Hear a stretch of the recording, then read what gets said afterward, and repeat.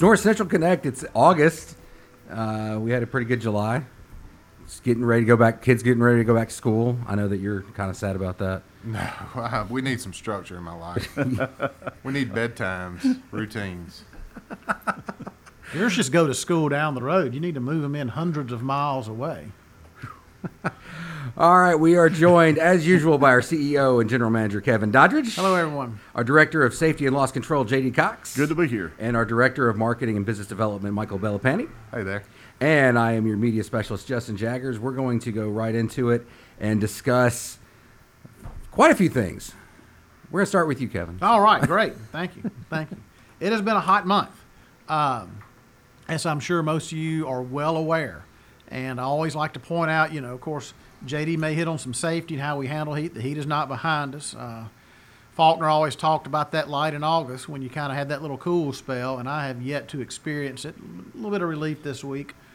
Last week it was hot, though. A lot of humidity, very little recovery, and I hope everybody handled that well.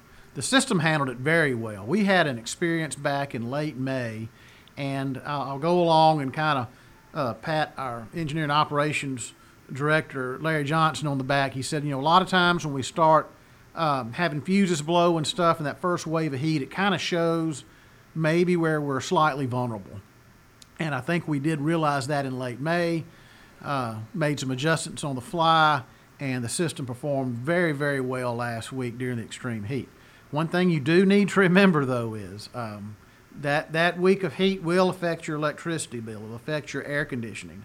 And just what you need to do is the next time you get an electric bill, take a look at it, see the dates that it covers, and see if that little period goes in there. Because sometimes if you get a bill maybe 2 weeks from now and then you're going to pay it a week or so later, you forget about that heat that we had. So just kind of take a look at that.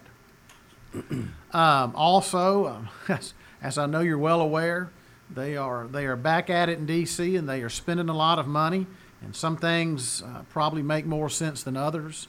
And something that all the electric cooperatives have their eye on is this massive infrastructure bill. And to let you know how most of that works, a lot of time that money is just designated to the state, and the state doles that money out as it seems appropriate, or as long as it's within the confines of the law. We're under the impression that there could be significant appropriations made for fiber to serve underserved areas. And I think I went through this last month. When we got into this business, we did not ask for money. We didn't ask for money when we had the legislation passed. When we started the business, we did not ask for money, especially from the state. Certain grants were made available, though, from the federal government, and when they're made available, we really think it's the responsibility of us, duty of care to our member, to apply for them and see what we can do. A lot of our area doesn't qualify for the funds, but those that do, we think it's responsible to see if we can qualify and get those funds down to help the build-out of high-speed internet. So we'll see if any of that applies and see if we can take advantage of it. We are, and Michael will probably allude to it here a little bit more specifically, we're plugging away. We're averaging about 7 customers per mile of line. That keeps us afloat. We've gone through some rural areas. We're trying to move into a little bit more denser area. We are struggling, like everybody else is, slightly with supply chain, a little bit more with labor, trying to work on that and get that under control. We can't build out as fast as some of those places that have received multiple millions of dollars of grant funds, because we're kind of writing the checks as we go. So we're still doing it in that deliberate, responsible manner. But if people think that we should be in a position to accelerate our fiber build-out, that's where grant funds come into play. So we'll monitor that situation and see if there's some way that we can take advantage of it to benefit the community. Also, we think there's going to be certain incentives thrown out there for electric vehicles. Now, don't get me wrong, I don't think that in North Mississippi we're going to see a swath of electric vehicles over the next several years. I don't think it is necessary that we go gung-ho and start installing chargers everywhere. But I do think we will see electric vehicles in the area. We're going to see an increase.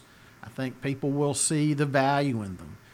People will determine that they're a lot more efficient and they've got a greater range than they originally thought. They're fun to drive too. They are a lot of fun to drive. They really are.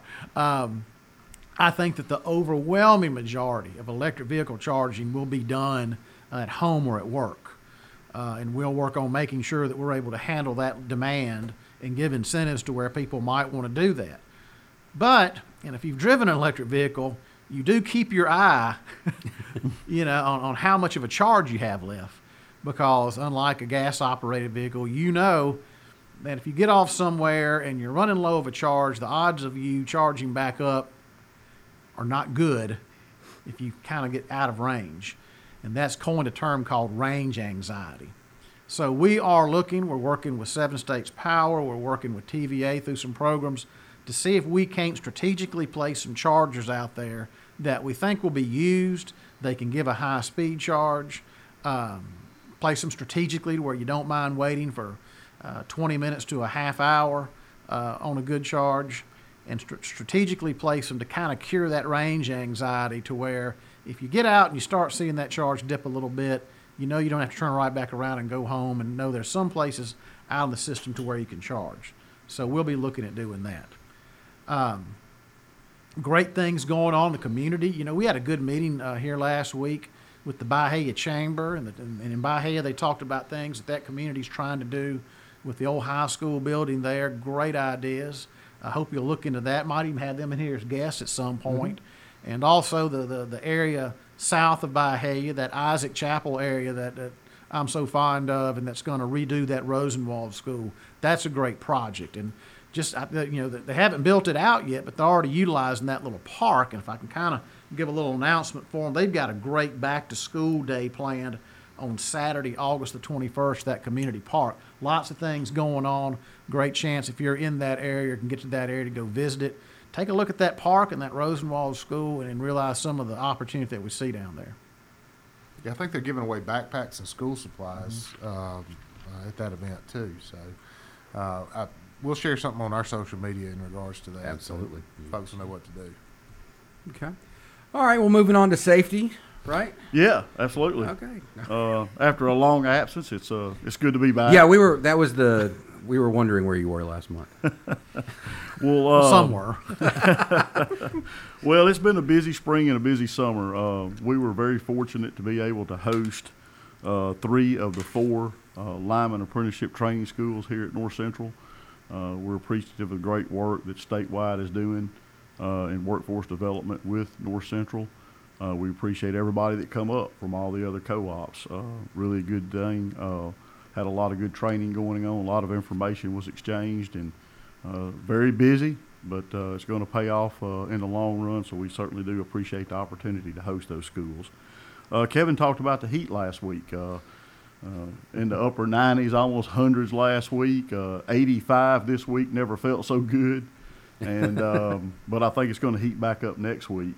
And but we did hit some milestones during that heat. TVA broke a demand record that stood since 2012. And I believe North Central broke a record, an all-time record of 300 megawatts, which was 25 megawatts more than the previous record. And as Kevin said, the system held up very good, so we're very proud. Yeah, that's not a record we want to keep trying to break. But I think it really highlights the diversity of the generation mix, because you're not reliant on all that pressure on one generation source. That energy portfolio and it being diverse is very important, and TVA does a good job of managing that mix, and they've been a good partner delivering electricity. And I'd like to mention that that the employees of North Central, they were here, they were ready, they delivered all of that safely in a very efficient manner, and we're very proud of that. The heat's going to return next week, so we'll see where that's going to take us. Guess we can draw the shades and turn the thermostat back up here. But in addition to that, school starts back. Is it tomorrow? School starts back. Yep. And so as school starts, a lot of tears happening at this table because of that fact, right? Boy, I'll tell you, I know around my house they were really doing backflips for school to start. But as Kevin said, I gotta make the college run here Friday to move one in down in the Delta in the heat of the summer up 2 flights of stairs, so that'll be fun. And the other Because the elevator will not work. the elevator will definitely not work. And I got a junior starting high school this year. And, you know, when we talk about going back to school from a safety perspective, there are a lot of things that we need to talk about. And you know, basically, when you go back to school, some of the things that you need to think about, and the first thing that comes to my mind is school buses. And, you know, there's a lot of people, for whatever reason, they're in such a hurry. When a school bus stops and puts out the stop sign, whatever they got going on is so much more important than those kids getting on the bus. They like to pass by the school bus when it's trying to get kids loaded on. So just, you know, a few of the reminders. In 2019, which is the latest statistic, there were 13,000 injuries in the United States around school buses. So we really need to be careful, and we need to absolutely stop. I do pretty good in managing you know, situations when I'm driving and road rage and all of that. But, you know, when you see somebody step over the edge and pass a school bus when it stopped letting kids out, that's one thing. Well, in the rule, when that stop sign comes out of the side of the school bus, all traffic. Both sides. Both sides. It's Yep. not the same lane or it's both. So if you see that stop sign sticking out of the school bus, stop. And just give them some distance, because those buses are large. They can't stop on a dime. And if you've ever noticed, they've got a bunch of children in there that are not strapped down. So, you know, just kind of give them some distance. Well, there's a lot of, you know, in our service area, there's a lot of just 2-lane roads. Yes. And so people think that they can try and get around it. And you never know when a kid's crossing the street to try and get to that bus or trying to get home. So.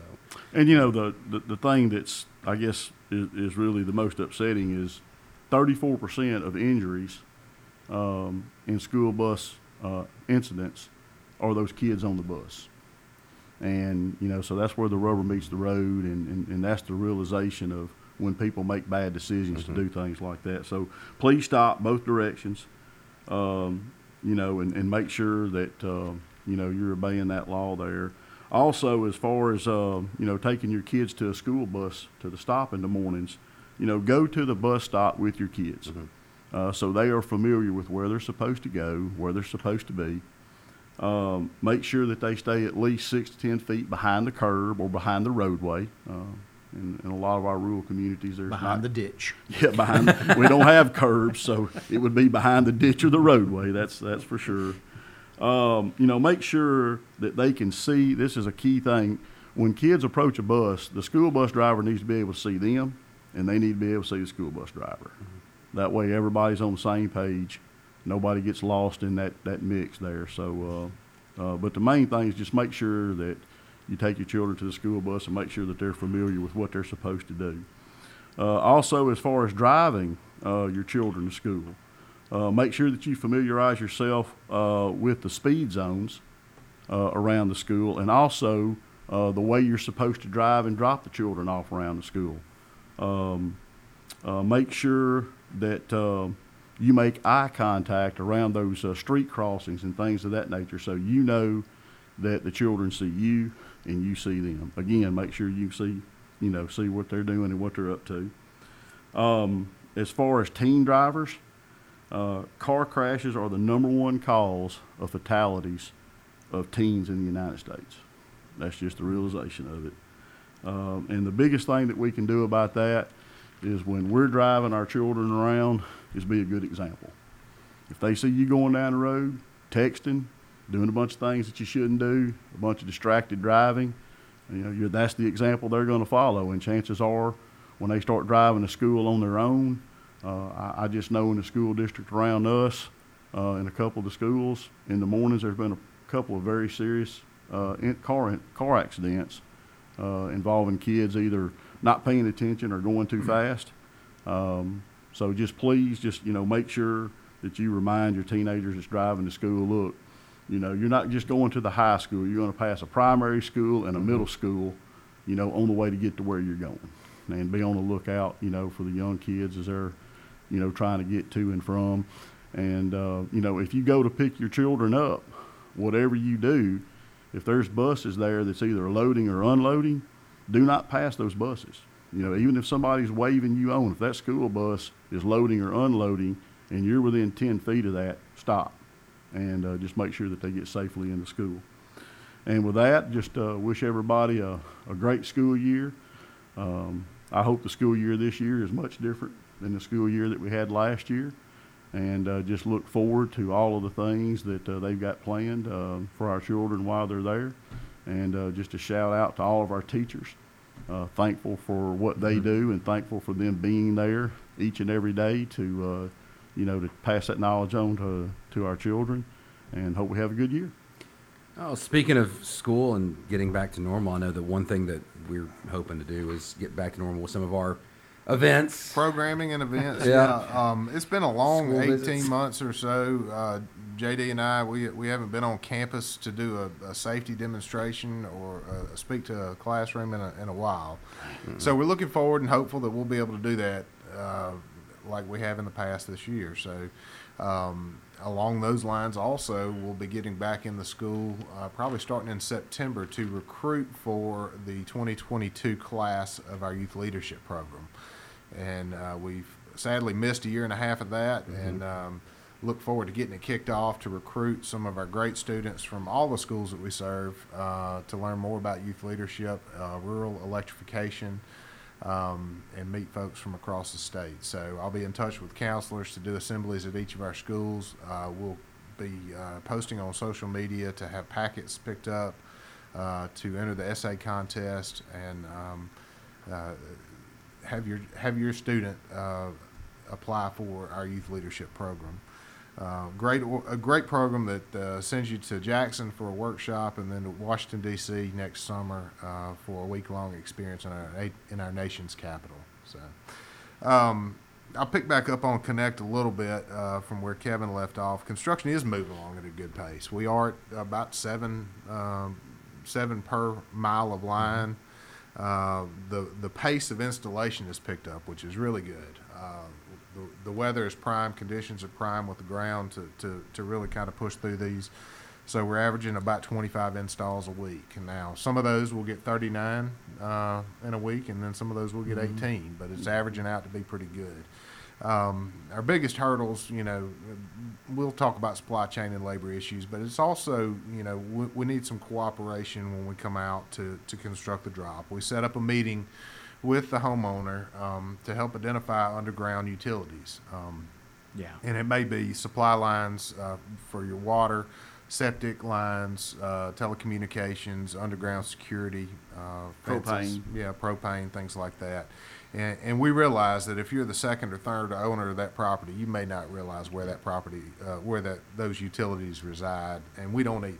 So that's what takes a little bit of time, and we're happy to work through you on that. If the property owner doesn't know, there's a very good chance we don't know. That's right.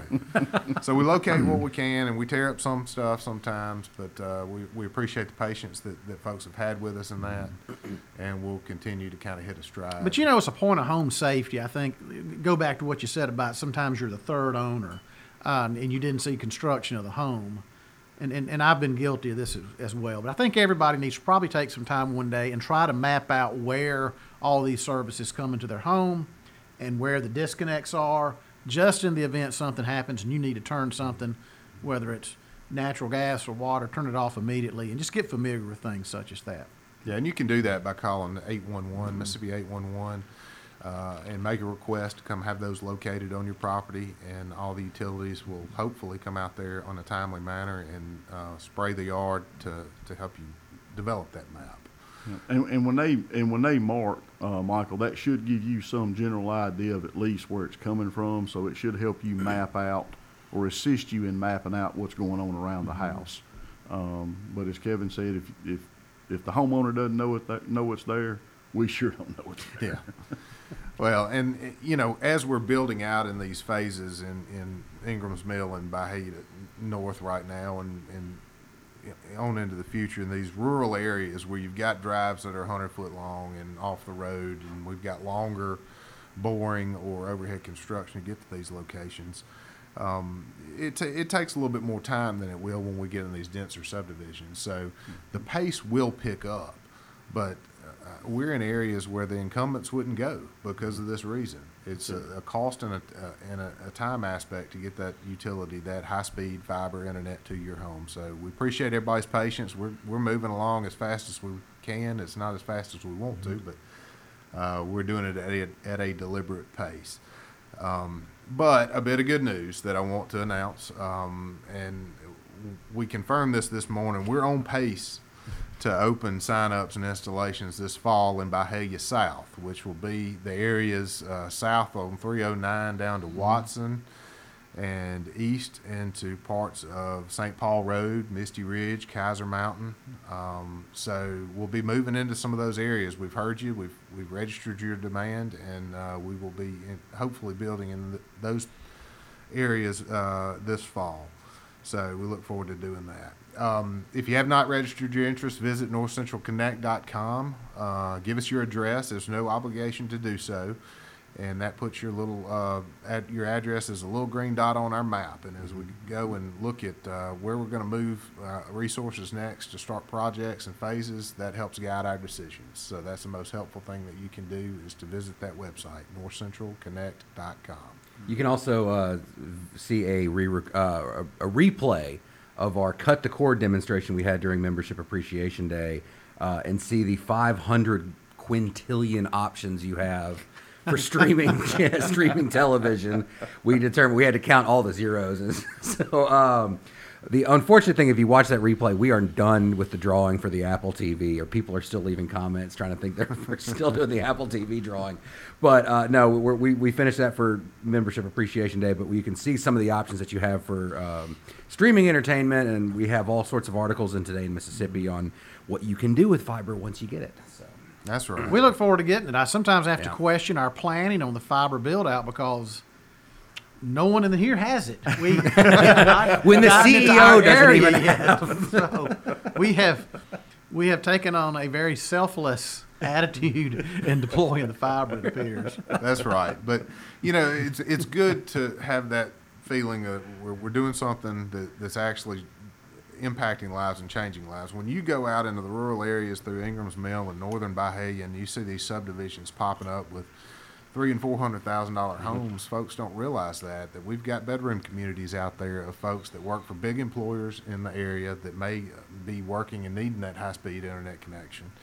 Not to mention the children that they may be educating at home and their need for that. So it's a great feeling to hear the testimonials from members, some of the subscribers. Reviews, And it's a great cumulative effect. I think we're going to see in the next several years the state of Mississippi in a position to where we can call ourselves, for lack of a better word, a gig state. Yeah. A state that has something that really gives us a competitive advantage over those that have not gotten into this. So I'm glad we're able to take that step. We can just keep. It's like someone said, Rome wasn't built in a day, but they were putting bricks out there every day. So that's the way we're going to kind of approach it. That's right. But I'll tell you, a lot of people are talking about range anxiety earlier with the electric vehicles, but that anxiety about cutting the cord. Hey, don't be anxious. Cut the cord. It's a big world out there. There's lots of options, and I'll tell you, I'd encourage you to cut that cord. That service is going to give you.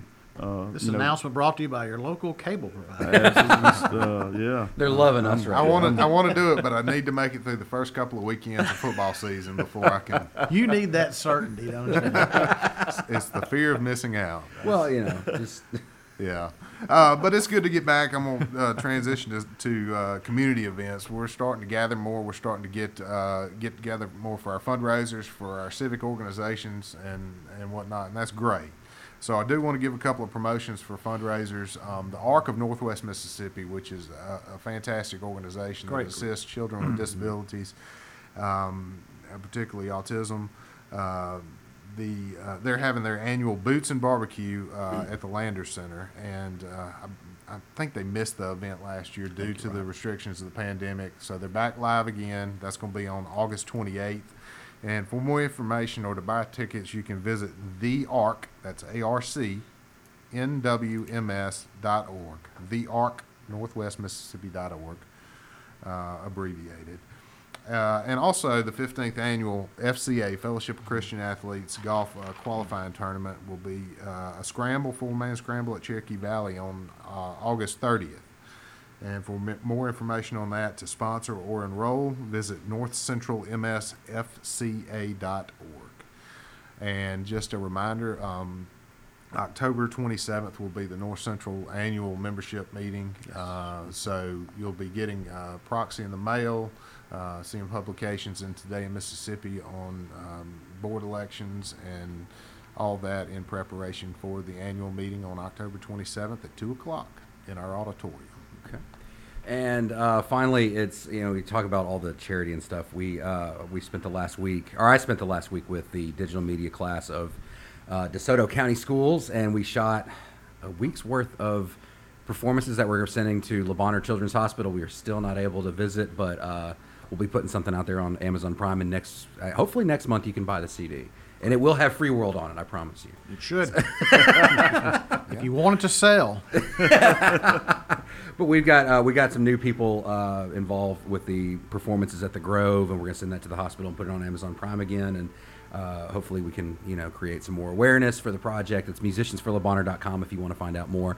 And I think that's about it for us. So we will see you guys in September. Thank you.